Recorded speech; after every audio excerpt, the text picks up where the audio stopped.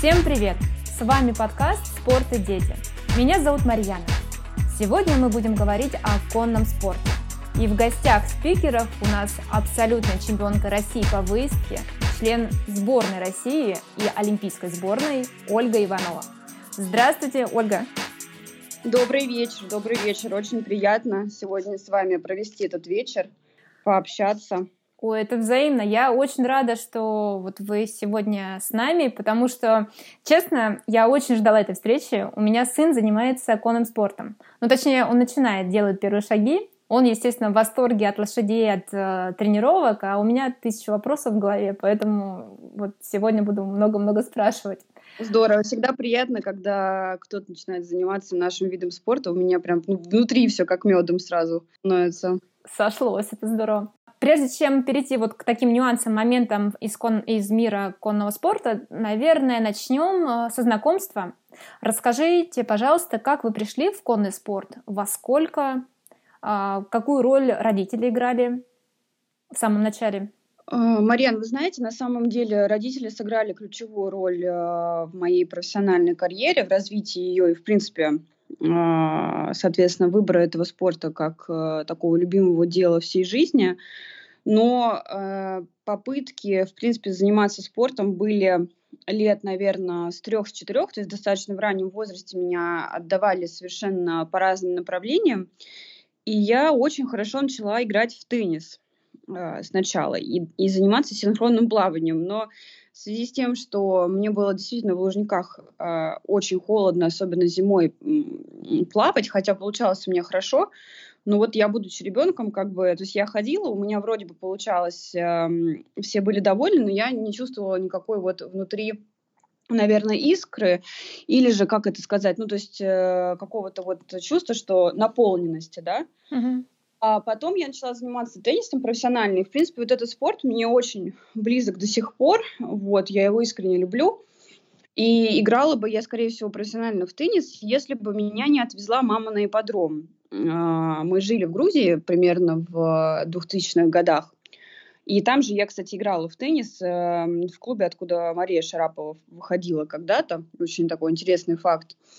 И приехали мы на ипподром, а у мамы была какая-то вот давняя любовь к лошадям, абсолютно без объяснений откуда-то появившаяся. И мы приехали, на самом деле, просто, как это принято, вот какая-нибудь еда, лошадок покормить, посмотреть, как там все обустроено, эти плюшевые носы, в целом, типа что-то зоопарка, но не совсем. И сложилось так, что меня посадили попробовать верхом. И с того момента все олимпийские надежды на теннис, сразу все перевернулось в моей голове. И с того момента я вообще не помню ни дня, чтобы я не занималась конным спортом, не проводила время с лошадьми. И в целом, наверное, ничего так сильно не затягивало, как конный спорт. И родители, конечно, сыграли определяющую роль, потому что они поддержали, они сами в этом спорте ничего не знали, не понимали, но разбирались, где-то местами вслепую действовали, где-то какие-то ошибки совершались, но тем не менее вот мы дошли до высоких, хороших результатов. И, наверное, я им вот уже говорила, кстати, у меня было пару интервью, я с ними общаюсь, с родителями, я им слова благодарности, естественно, выражала за то, что они поддержали такую простую историю абсолютно. Поддержка родителей очень важна для ребенка, это прям по своему сыну вижу. А я знаю, что в 2011 году вы участвовали в Кубке Москвы по конкуру в категории любителей. Вот этот путь от первого занятия, от первых занятий, да, до этого кубка, вот каким он был? Что нужно было сделать, чему научиться, сколько тренировок оттренироваться, чтобы попасть на кубок? Марьян, наверное, вы меня перепутали с кем-то по базе еще, потому что моя дисциплина — это выездка. Вот, не конкур. И я никогда конкуром я прыгала в детстве по своим разрядам, но по статистике есть просто, видимо, я примерно понимаю, о чем вы говорите. Есть, наверное, в системе еще одна Ольга Иванова. Есть, да. А я еще удивилась, думаю, как это, у меня еще вопрос тут будет дальше. А как это из конкура в выездку? То есть я понимаю, что это обучаются и тому, но думала, интересный момент. Кстати, это очень интересный вопрос. Вот если, я так понимаю, что вы на базе Equestrian смотрели, наверное. Да. Ну вот, у меня страничка, на самом деле, в Equestrian гигантская, и вы бы сразу, не перепутали. Ага. У меня очень большое количество стартов, просто вы еще озвучили любительские, а я любительским спортом, в принципе, никогда не занималась, только на профессиональном уровне.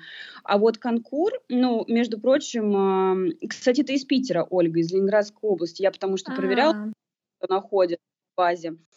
Вот что для меня, если меня сейчас спрашивать по поводу детей, которые приходят в спорт, я всегда рекомендую дисциплин, на самом деле, официально признанных их в районе 5, на самом деле их намного больше в конном спорте.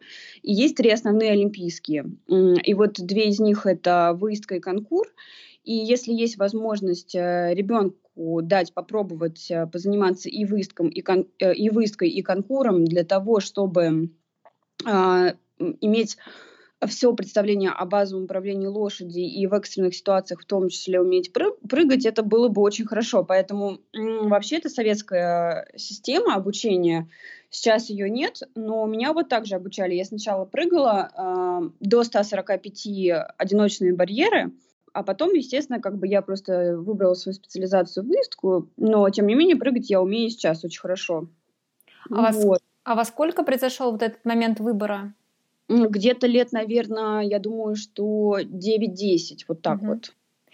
Но это собственное решение, да, или все-таки тренер порекомендовал, посоветовал, увидел? Нет, тренер настаивала на конкуре, тренер, который со мной работал. Родители были, между прочим, против, потому что для них это казалось более опасным на самом деле, чем выездкой, хотя, спорно, все, что с лошадьми, это под собой в любом случае имеет риски, и этот риск должен принимать. Он, по-моему, по статистике 5-й вид спорта, самый опасный в мире. Травмоопасный. Опасный. Угу. Кстати, тренер очень хотела, чтобы я занималась конкуром, и мне нравилось. Но тут вот такая уловка в том, что, в принципе, всем детям нравится прыгать. Ну да, активность, энергия.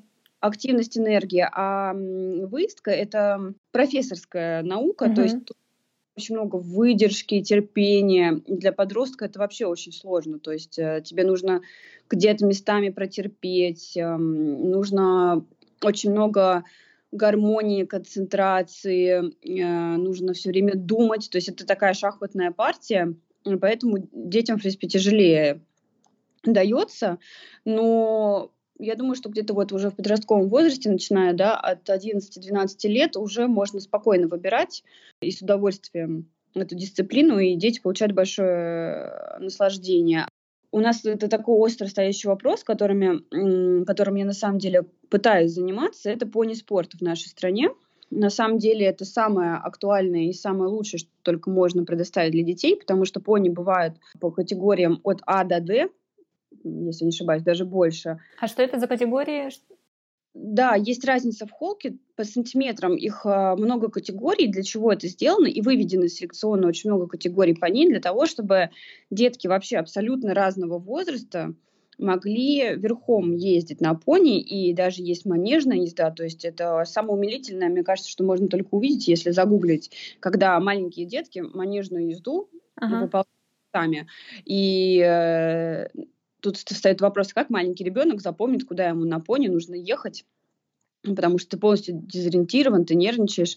Так судьи, которые оценивают езду ребенка на совсем маленьких понях и маленьких детей, они говорят, куда ехать даже. То есть они подсказывают. Да, и это то есть оно считается официальным стартом. Также есть, по-моему, там в районе год, 2, 3 специальный человек, у кого есть аккредитация и лицензия, спортсмен, он берет ребенка, сажает на маленького пони, шотландского, наверное, как правило, берут такую вещь, как корда, это как длинный поводок, и вокруг своей оси запускают ребенка, поддерживая аккуратно бичом, чтобы пони поддерживал какой-то уровень одинаковый своих движений, там рысью, например, или галопом. И судьи оценивают, как ребенок держится в седле. И это уже первое соревнование. И такая динамика, говорит о том, что если бы у детей была возможность на понях учиться и заниматься, а дальше они доходят вплоть до 150 и 160, по-моему, есть пони, райд-пони они называются, на них можно прыгать, достаточно высокие препятствия. Для выездки есть очень такие на движениях пони, и вот в Европе это безумно развито, дети все начинают с пони спорта, и только потом пересаживаются на больших лошадей. Вот у меня пробел в этой истории, потому что когда я начинала, не было, в принципе, ничего так развито. Я уже не говорю о моих сокомандниках. Но сейчас эта ситуация улучшается. У нас есть пони-клубы спортивные, где на это целевая вообще идет подготовка, и тогда детям намного проще выбирать ту же самую выездку, потому что им интересно. То есть они могут с этой маленькой лошадкой и на ней какие-то элементы показать. То есть, соответственно, интереса больше появляется. То есть тут все очень взаимосвязано.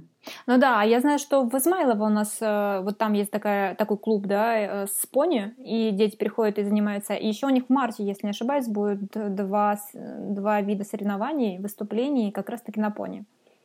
Вот, но это лучше, конечно, загуглить, но в целом в марте. А по поводу милоты, ну, согласна, у меня сын пока занимается с тренером, с инструктором, я стою, значит, смотрю, и вот часто на манеж выпускают маленькую, прям, ну, я не знаю, карликовую какую-то пони, я не знаю, максимум до колена, наверное, может, чуть-чуть больше, и это очень мило смотрится. Действительно. Да, такое прекрасное животное. Тогда, так, по поводу своего не очень точного вопроса, тогда переформулирую его. Как выглядит путь от первых занятий до сборной России, сборной страны? Вот этот путь. Что нужно сделать, чтобы стать членом сборной России по конному виду спорта? Сложный вопрос, он очень объемный. Ну, попробую так схематично описать. Должно сложиться несколько ключевых факторов, в которых каждому родителю нужно очень внимательно. Я тут столкнулась недавно с вопиющей историей. У нас это есть абсолютно в любой сфере жизни, когда люди обманывают, да? К чему я веду? Потому что каждому родителю нужно очень внимательно проверять заслуги, титулы тренера, которого они выбирают для своего ребенка. То есть вот если вы отдаете своего ребенка под попечительство, а тренер — это очень важный человек в жизни ребенка, потому что если ребенок начинает заниматься профессионально, он влияет на него не только с точки зрения спорта, но еще с точки зрения морально-волевых характеристик. Поэтому нужно вплоть до того, это как няня, знаете, ну если так вот совсем абстрактно говорить, то есть вплоть до того, да, какие речевые элементы у ребенка появляются, как он себя ведет, какая мотивация, психологические какие-то аспекты его самооценки. То есть тренер в идеальном мире, он способствует априори решению того вопроса, что вашему ребенку не понадобится психолог. То есть он должен совмещать в себе как раз-таки, да? Да, то есть что для этого необходимо? Как это проверить? У тренера должно быть обязательное высшее специальное образование, связанное с спортивными техниками обучения детей и взрослых, и диплом соответствующий. Вот, у нас есть несколько государственных вузов, которые позволяют, касательно Москвы, это точно РГУФК, есть такой университет. В общем, у тренера должно быть обязательно высшее образование, где он окончил биомеханику, и там, например, лошади и человека, да, медподготовку, психологию для того, чтобы работать с детьми. И это нужно проверять, и если этого нет, то с этим тренером нужно немедленно прощаться, потому что ошибки, которые будут сделаны, они приведут к тому, что ребенок не сможет добиться высот больших. Но если мы посмотрим на мой пример, тогда еще у нас в голове, в принципе, не было понимания о том, что такое хороший тренер, но мне просто повезло. То есть мне повезло было встретить людей, которые достаточно эффективно со мной работали на разных этапах моего развития. Опять же, нужно понимать, когда происходит момент, что ты из тренера вырастаешь, что ты понимаешь, что он тебе больше ничего дать не может. И здесь тоже должны контролировать родители, потому что дети привязываются очень сильно.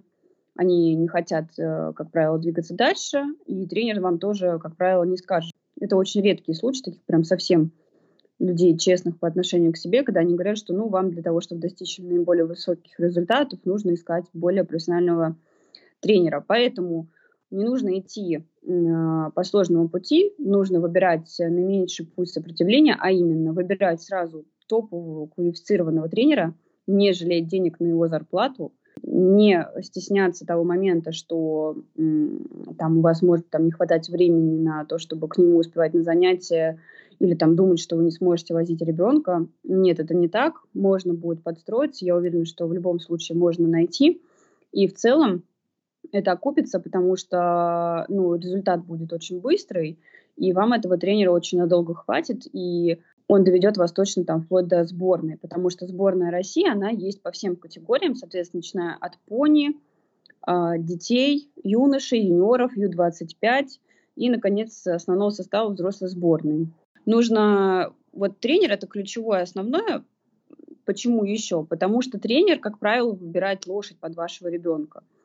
И если тренер заинтересован, и он видит в ребенке талант, то на первых порах, если у родителей нет возможности лошадь купить, то он найдет в аренду лошадь, которая сможет принести результаты на соревнованиях, чтобы ребенка элементарно научить каким-то базовым вещам, где еще не нужна супер крутая спортивная лошадь.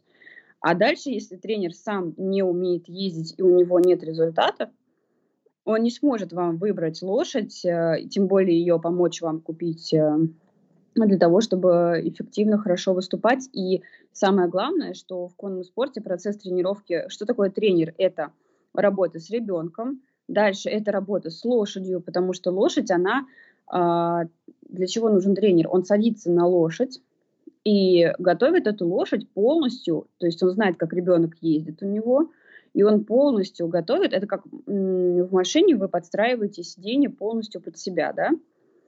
Делает то же самое. Квалифицированный тренер, он подстраивает под вашего ребенка все кнопки. Так, а если у тренера несколько подряд тренировок, он делает паузу и подстраивает лошадь под каждого ребенка? Это я вам сейчас говорю про, если... идеальный вариант. Национальный спорт. Да, национальный спорт. Если мы начинаем в школе на общих началах, где есть школьные лошади, и вы приходите на них тренироваться, то здесь нужно понимать, что базовым вещам вы сможете научиться на этих лошадях, абсолютно базовым, но дальше, к сожалению, для того, чтобы получать высокие результаты, нужна будет своя лошадь, чтобы эти настройки вам никто не сбивал, кто приходит еще заниматься. И опять же, надо понимать, что если лошадь принадлежит спортшколе, у вас возможности на ней выступать и уезжать куда-то, в принципе, выступать за границу, что тоже обязательно для высоких достижений, да даже на чемпионат России, у вас возможности... Она ограничена, да? Она ограничена, потому что спортшколе это невыгодно. Они зарабатывают деньги на, это называется прокат. Они зарабатывают деньги на том, что у них приходят детки и занимаются в рамках школы. У них нет абсолютно никакого интереса для того, чтобы детям выдавать на состязания какие-либо большие своих поней, потому что это рабочие лошадки, которые работают в школе. И всегда, то есть если не вы, то придет еще какой-то ребенок, который будет просто ездить. У нас на самом деле есть школа в Битце. Я многим людям советовала, у кого нет возможности купить, идти туда, потому что, по крайней мере, до последнего момента, сейчас там ремонт идет. Я не очень знаю, как там сейчас обустроен момент тренировок, но в Битце это государственная школа, где есть лошади, которых выдают детям, и они на них приезжают выступать на чемпионаты России. То есть у них там такая ситуация возможна. Значит, тогда родителям нужно, если родители ставят вопрос о том, что они действительно профессионально с ребенком занимаются, нужно эти вопросы все уточнять. А можно ли будет на вашей лошади ездить на соревнования с учетом того, что все финансовые расходы вы возьмете на себя? Да? То есть это трансфер лошади до клуба, оплата стартового взноса, такие технические моменты. Если все-таки у вас есть возможность купить себе лошадь, то в этом случае это путь точно...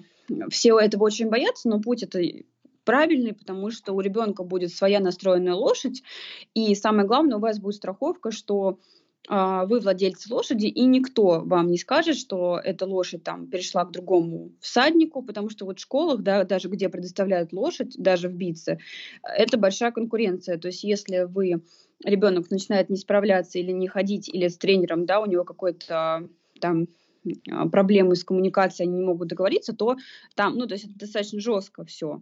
То есть у ребенка будет очень сильное спортивное закаливание. Лошадь забрать и отдать другому ребенку, которого посчитают более способным. Этот момент сложно очень будет урегулировать. То есть своя лошадь — это страховка, что вы точно будете ездить, когда вам комфортно соревнования, и как бы вы хозяин в этой будете ситуации, и тренер уже полностью подстраивается под вас. Прям такие темы мы сейчас подняли, как здорово, потому что об этом же нигде не говорят, не рассказывают, не пишут, не там вот этой информации нет. И когда родители отводят детей в конный спорт, я думаю, они грезят мечтами о том, что вот сейчас на этой лошадке в рамках клуба, да, ребенок занимается, и дальше как начнет выступать, а потом как начнет на этом спорте еще зарабатывать, да? А Да. тут, оказывается, нужно вложить сначала, и немалую сумму, я так понимаю.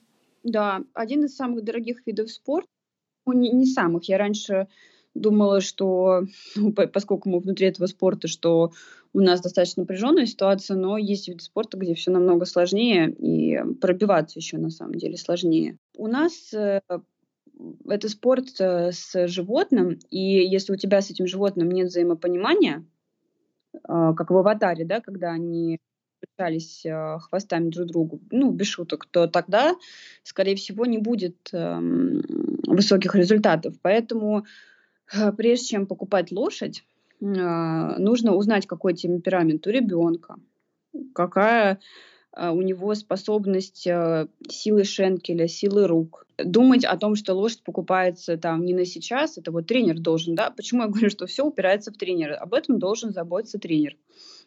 Что лошадь покупается с перспективой, да, не на 1 год, а на вырост.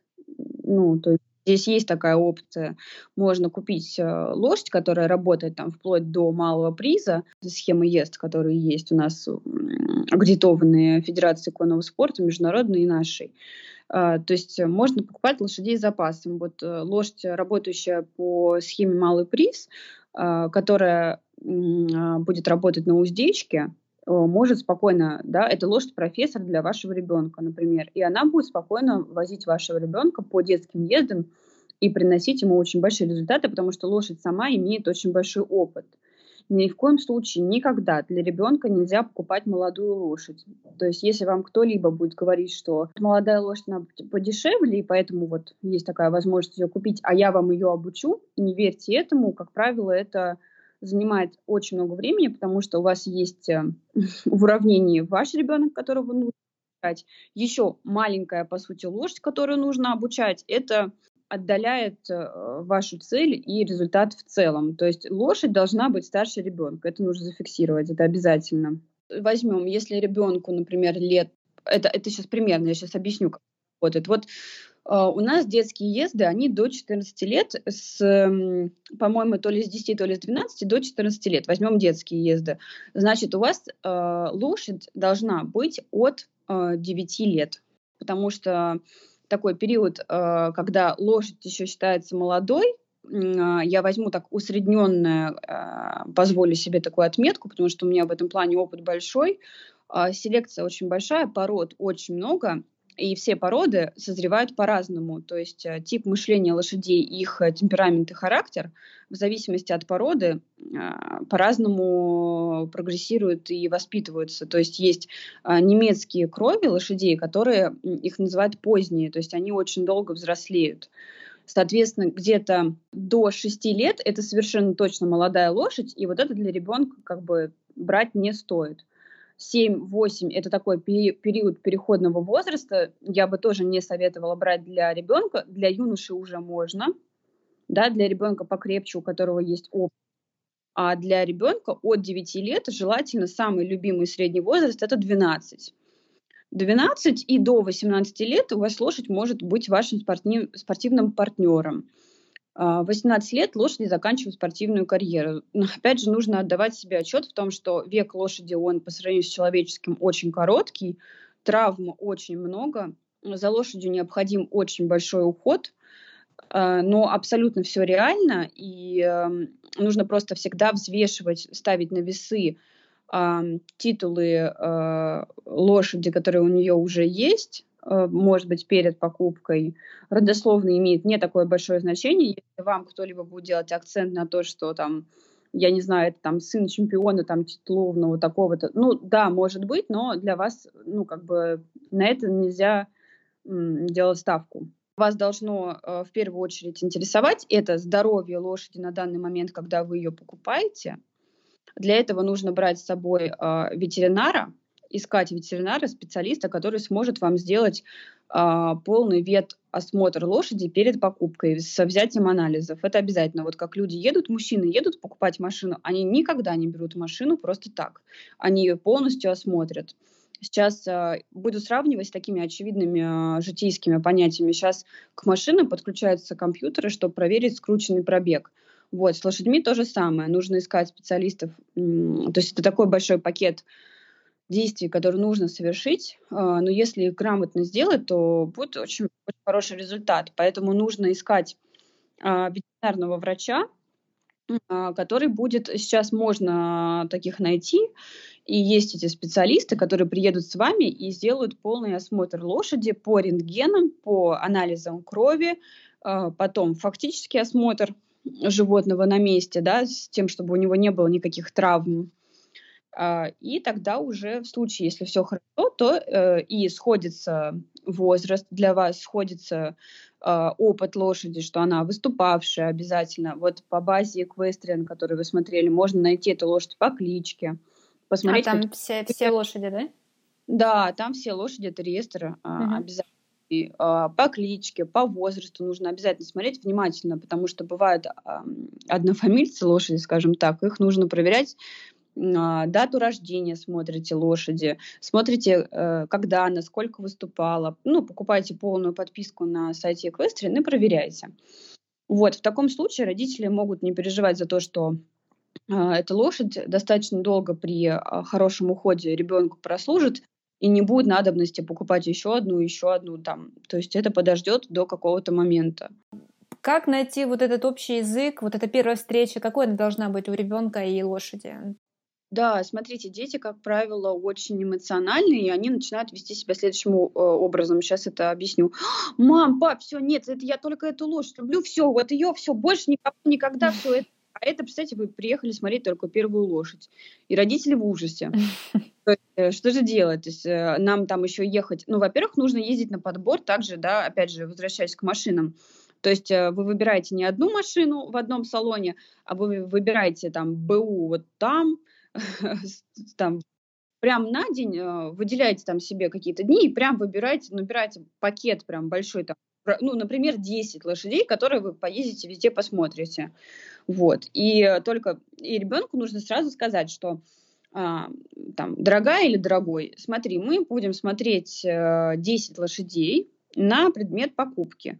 Поэтому давай мы сначала всех спокойно посмотрим, и я возьму с собой блокнотик, и лошадей, которые тебе особенно понравились, буду отмечать по прилагательным в степени того, но только после того, как ты на них поездишь.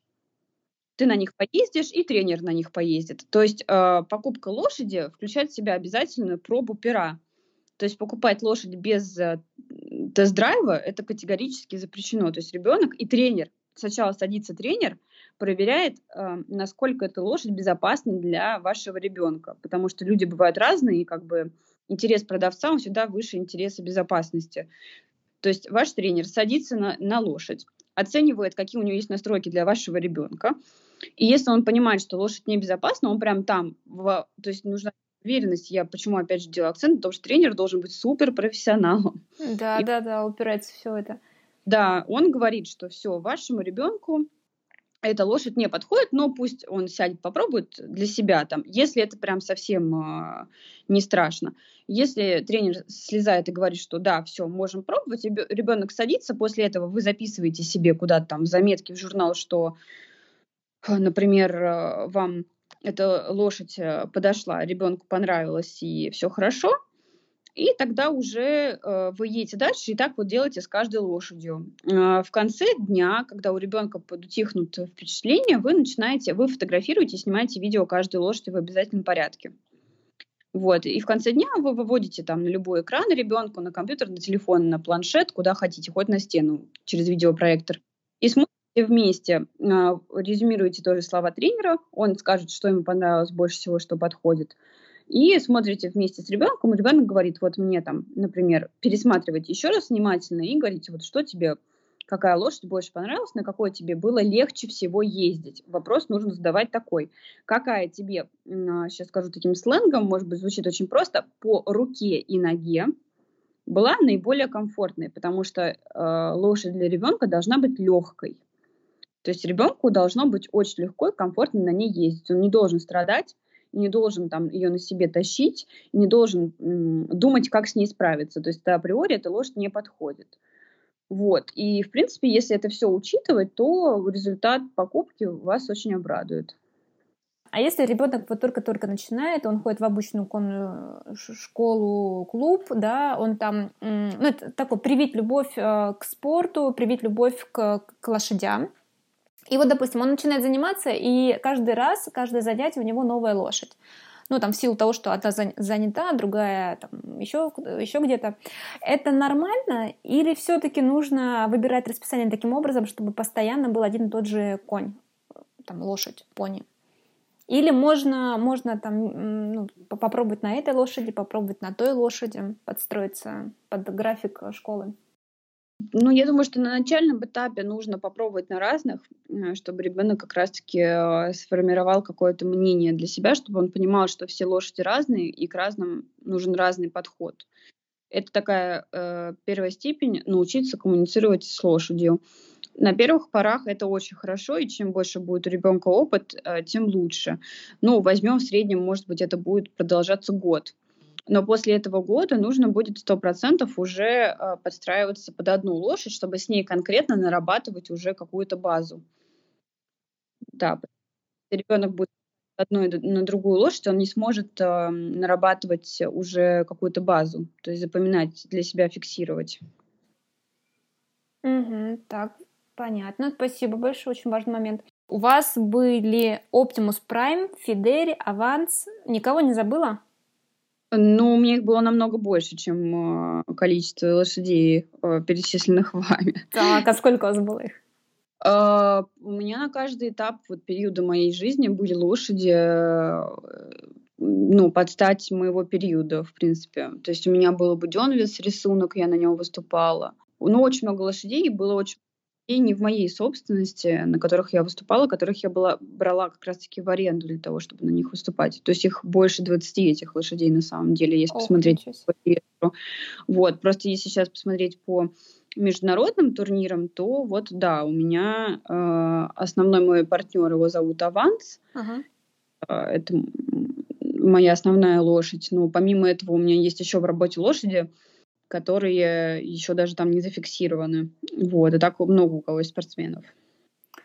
У меня как раз вопрос был от ребенка. Я ему рассказывала, что буду сегодня записывать с вами выпуск на эту тему. Он говорит: мама, спроси, как зовут лошадь Ольги. Аванс. Значит, это сейчас текущая лошадь. Да, текущая лошадь, да. У меня, кстати, зовут Персиваль. Он умилительно милый, потому что у меня есть младшая сестра, и я для нее покупала пони и полностью его готовила с нуля.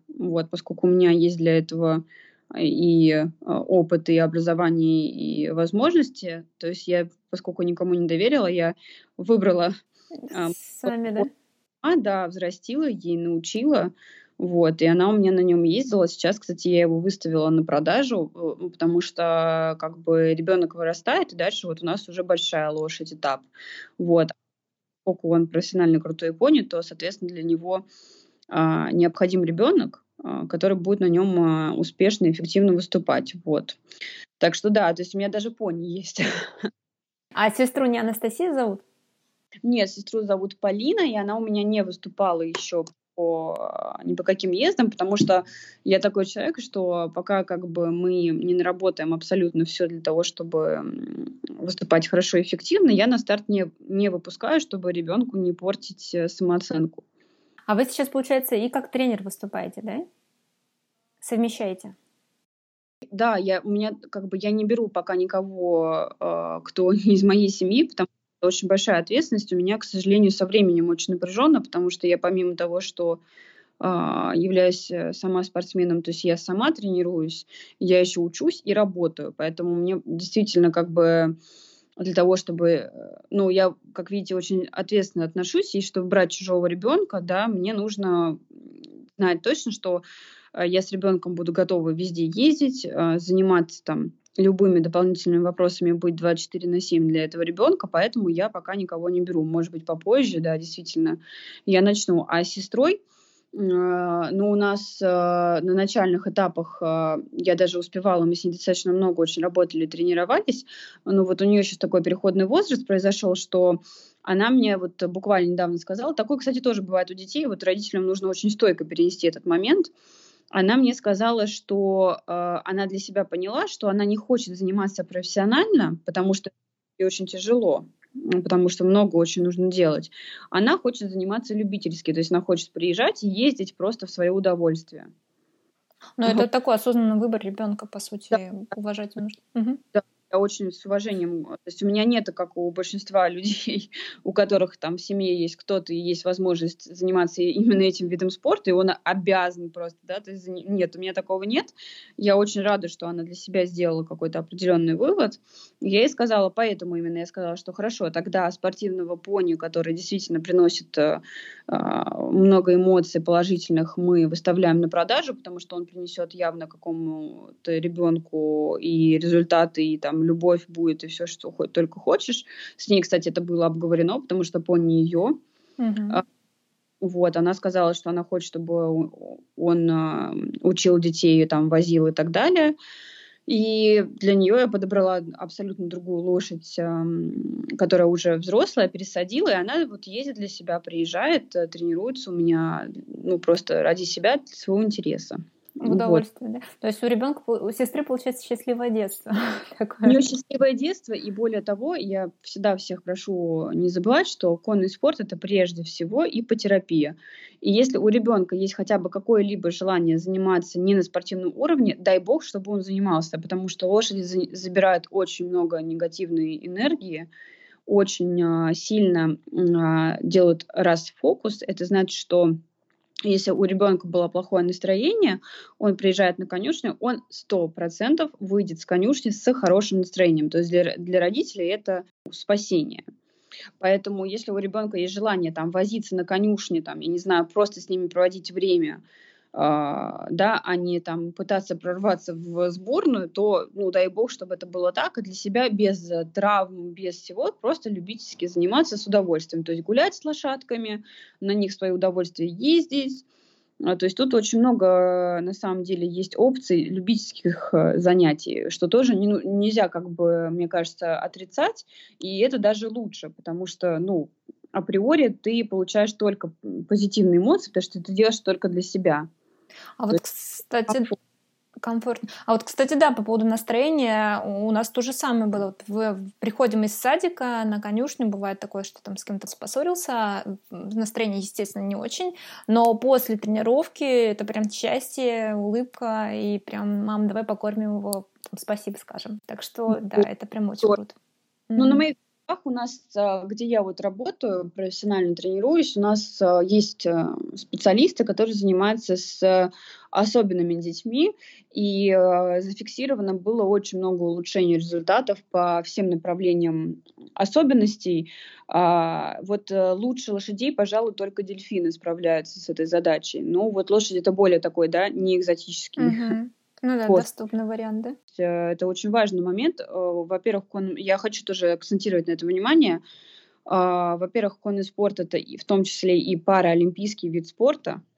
И тоже про это не надо забывать, не надо там думать, точно нужно совершенно, если есть возможность, идти, делать и пробовать. У детей наблюдаются очень большие сдвиги, очень большие улучшения по всем вообще параметрам, и можно также заниматься вплоть до спортивного и профессионального. Поэтому вот здесь такая возможность есть еще в конном спорте, очень интересная. У нас сборная по выездке очень-очень сильная.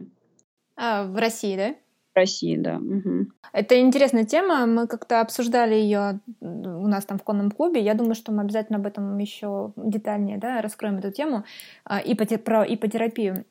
Если возвращаться сейчас к нам, вы говорили про тренера, про важность, про то, что тренер — это главное лицо, главный человек. Я знаю, у вас сейчас Инна Цыдренкова, правильно? Да. И я также знаю, что в сентябре прошлого года вы соревновались с Инной в личном чемпионате России, да, в Максима-парке. Вот Да, как это соревноваться со своим тренером? тяжело, очень тяжело. Мы с ней начали соревноваться вместе вот уже последний год. Более того, потом мы встречались лоб в лоб на этапах Кубка мира. Более того, у нас вообще очень сложная взаимосвязь, потому что у моего тренера, непосредственно у Инны Дмитриевны Сидоренковой, есть еще спортсмены, которые входят в основной состав. И мы все выступаем в одном зачете, и все друг против друга по факту. Более того, конный спортивный клуб, где мы стоим и работаем, возглавляет Инесса Викторовна Меркулова. Это наш самый сильный спортсмен, уже выступавший на Олимпиаде в Рио в 2016 году. И она тоже выступает с нами в одном зачете и является в том числе как бы и моим куратором, да, и, безусловно, вносит очень большой вклад в меня уже много лет подряд. Она как бы над даже моим тренером. Поскольку Инна Дмитриевна, она работает в системе клуба. Вот, то есть Инесса Викторовна бдит и смотрит. И с ней я выступаю тоже в одном зачете.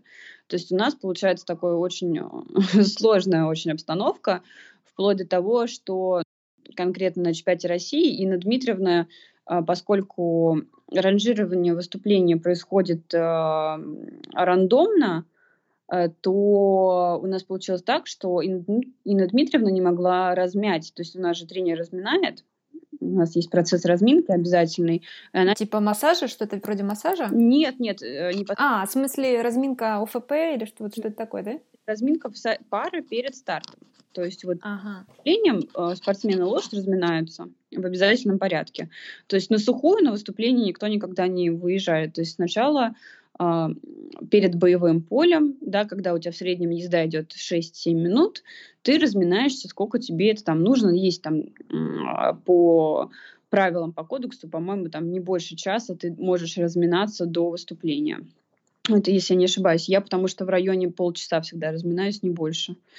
Вот, и, соответственно, тренер стоит на разминке. То есть вот фигуристы разминаются, гимнастки разминаются, ну, все разминаются, футболисты разминаются, никто же не выбегает на матч сразу же.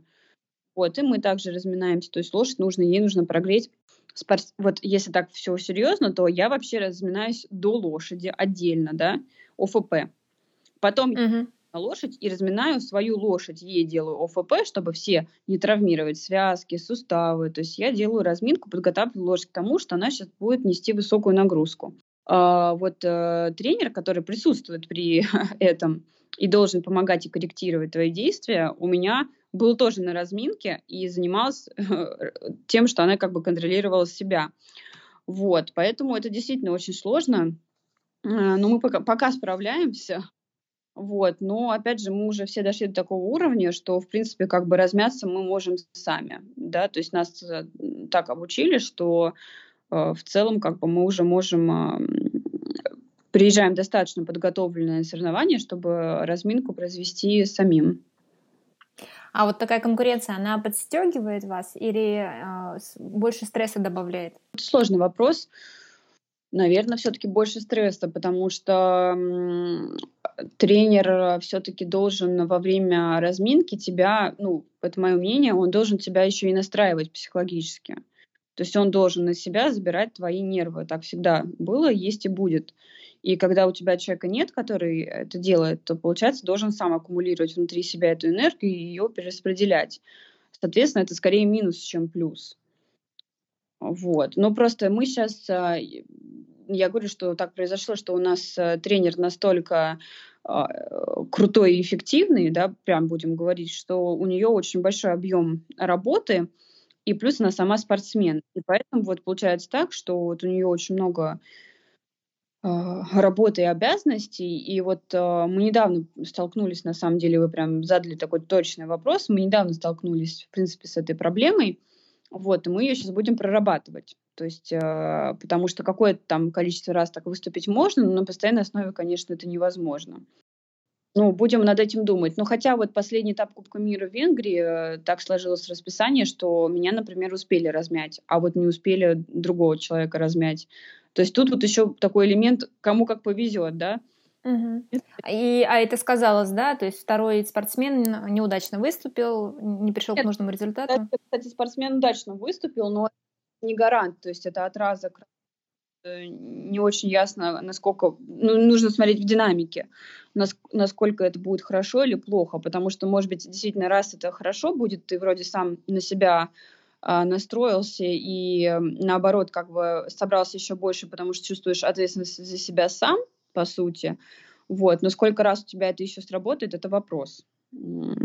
Потому что, ну, любому спортсмену нужен тренер, даже если этот спортсмен уже самый крутой тренер, который есть. В любом случае. Это такая доказательная вещь, и ее никогда нельзя забывать. То есть, будучи там заслуженным мастером спорта, у тебя все равно должен быть тренер. Ты не можешь без тренера. Это вот это истина просто прописная.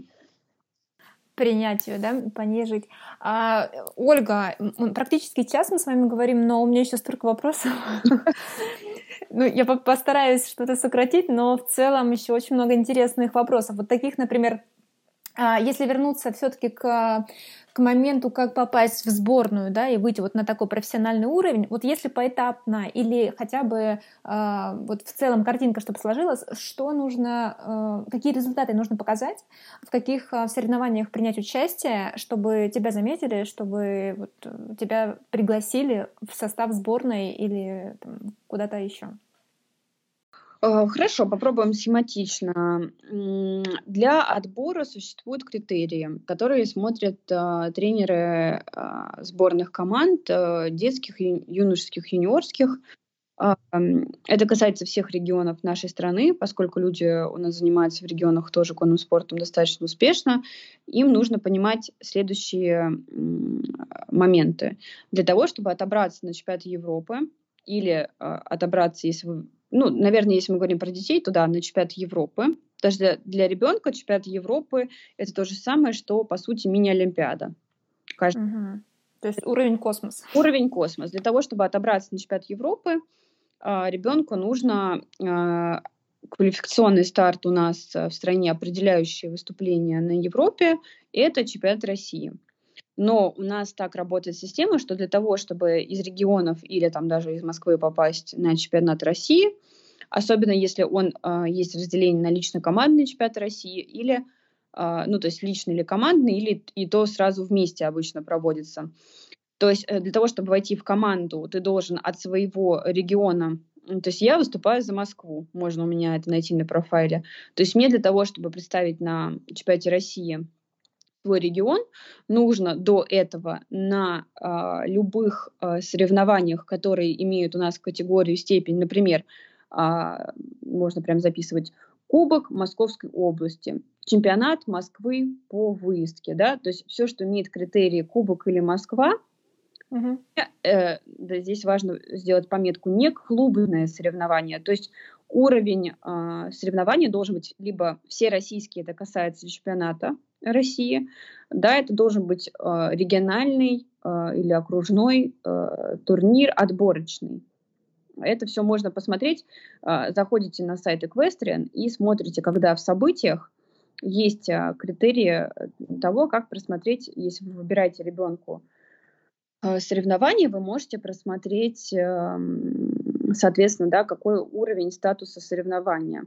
Если вы отобрались на... Иногда можно не отбираться, если на личное первенство, для того, чтобы на него попасть, у вас должен быть средний результат до этого выступления, по-моему, в районе 62%. Тогда вы можете приезжать на чемпионат России, уже показывать свою езду судьям, которые будут оценивать это все на чемпионате России. Соответственно, если вы на чемпионате России показываете, ну сейчас вот последнюю статистику, которую я вижу, у нас очень сильно развит сейчас юношеский и юниорский спорт.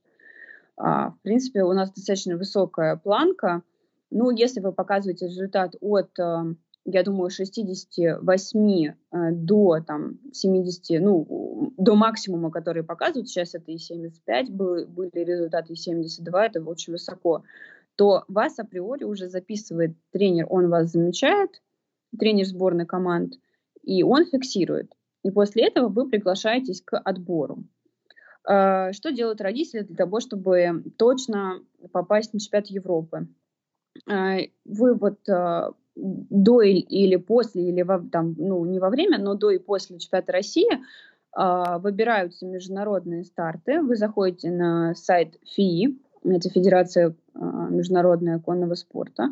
Там вы заходите в события, и в событиях вы смотрите по месяцам, вы выбираете свою дисциплину, например, выездку, и смотрите, и дальше вы выбираете турнир, где будет написано, например, там стоит Children, CDI, мы его называем Young Riders, например, или Junior Riders. И вы проверяете, какой старт в каком месяце будет по вашей категории. Он есть по звездам. Вот, и вы выбираете, то есть это уже априори поездка за границу выступать, но вы входите в международный рейтинг, и тогда априори ваш результат на чемпионате Европы будет очень выше явно, чем если бы вы не выступали за границей. То есть за границей нужно обязательно выступать.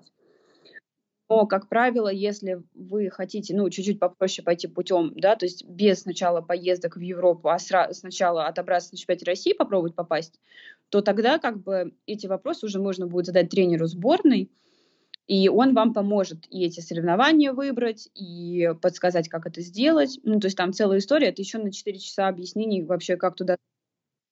Вот, но, наверное, априори нужно выступать на областных, муниципальных, региональных турнирах, не клубных, и по ним набирать очки, попадать в систему рейтинга и дальше приезжать на крупные такие чемпионат Москвы, чемпионат Московской области, чемпионат Ленинградской области, в зависимости от того, в каком вы регионе, да, живете, потому что понятно, что люди, которые живут в Екатеринбурге, для них это большая проблема, хотя у них большие старты проходят, значит, надо выступать там, где у вас большой старт, и, соответственно, у нас есть Федерация конного спорта в каждом регионе, и они отвечают за то, что они контролируют, кто у них выступает, показывают какие результаты, и тогда они выделяют деньги, спонсируют поездку детей на чемпионат России.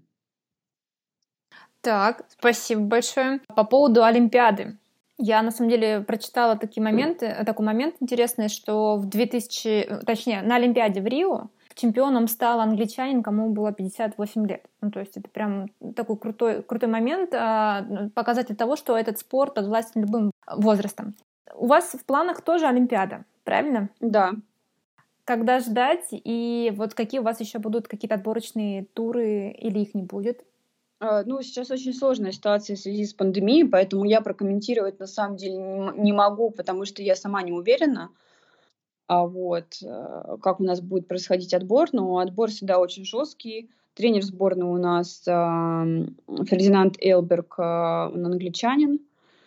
Соответственно, на нем лежит выбор финального состава сборной. Для этого нужно будет принять участие еще в больших международных турнирах категории 5 звезд, я в этом абсолютно уверена, для того, чтобы показать свою результативность. Но в связи с тем, что Олимпиада переносилась и очень много стартов было закрыто в Европе, мы не могли выезжать и показывать результаты для того, чтобы фиксировать их в международной системе, чтобы в рейтинге подниматься, потому что это важно для выступления на Олимпиаде, место, которое ты занимаешь в общем рейтинге.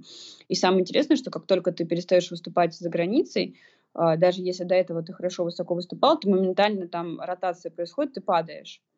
То есть система рейтинга международного не совсем идеально работает, как хотелось бы. То есть там бывают такие сбои в системах, и достаточно сложно его доказать.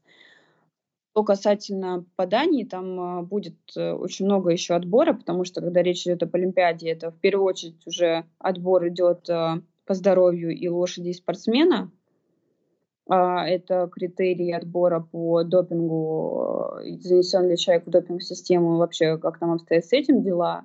Это критерии выступления на, как я уже говорила, соревнованиях 5-4 звезд и твои результаты от судей, которые имеют наивысшие звезды, что они ставят, решение главного тренера и его помощников и заместителей, и сбор команды, да, который, в принципе, у всех команд проходит. Вот со сбором я пока еще сама не знаю, как он будет определен, где мы будем готовиться к соревнованиям и в целом, что будет происходить. Но вроде бы Олимпиаду пока не отменяют, насколько мы понимаем, она все-таки состоится. Но сам вопрос того, как она будет организована, до сих пор остается открытым, потому что как бы японцы не готовились, до сих пор у них все не так гладко, как хотелось бы. Поэтому мы на самом деле сейчас на чемоданах. Вот. А сколько человек может быть в команде, представлять страну? У нас командный вид спорта. Раньше у нас была система зачет 4-3, сейчас у нас 3-2, что усложнило ситуацию отбора. Что это значит? Это значит, что сейчас у нас в основном составе команды 3 человека, но в зачет идут 2 лучших результата для команды. А раньше у нас было, соответственно, 4 человека, и результат, 4 человека выступают, да, и у кого будет самый низкий результат, он отбрасывается. Это, то есть хорошо, получается, 3 лучших вводятся в общий зачет. Сейчас у нас официально 3 человека будут выступать, и одного человека результат отбросится, но поскольку турнир очень большой, то в обязательном порядке должен ехать запасной. Вот, запасной будет 4-м человеком на случай того, там очень большой риск, и как долететь с лошадью, и как это все будет происходить, поэтому там с транспортировкой очень большая проблема, в принципе, с состоянием здоровья, потому что, как все понимают, большой спорт — это на износ, это не для здоровья, то есть это уже... На результат, да? Да, на результат. И когда к этому результату люди идут, они как бы ломаются очень сильно, и люди, и лошади, там, это во всех видах спорта, поэтому здесь очень большой риск. Нужно всегда, я сейчас с позиции тренера рассуждаю, да, нужно всегда иметь запасного. Я бы вообще лучше бы 2 запасных имела, нежели 1. Вот. Поэтому я так думаю, что на сбор поедет человек вообще 6, да, 6-7. Они будут вместе стоять тренироваться, из них в динамике посмотрят, кто 4 полетят, и еще отвезут на крупнейшие турниры для того, чтобы посмотреть точно, кто из них полетит. Пока то есть там еще нужно зарабатывать лицензию. Вот у меня полная олимпийская лицензия заработана для того, чтобы быть аккредитованной на Олимпиаду. В принципе, у нас все, кто отобран, все получили лицензию, все получали еще ее, дозарабатывали прошлые полгода, у кого не хватало. Я желаю, чтобы с Олимпиадой все получилось. Спасибо большое. Спасибо вам огромное за ту информацию. Я повторюсь, наверное, еще раз, потому что эта информация очень важна, особенно для родителей, особенно для таких, как я, которые далеки сами от конного спорта, но при этом очень радуются, когда ребенку нравится, да, и все-таки думаешь о том, что в будущем, может быть, он тоже профессионально станет заниматься этим. А тут такие нюансы, такие моменты всплывают. Да, спасибо большое. Спасибо большое. Тогда до свидания. До вечера. До свидания.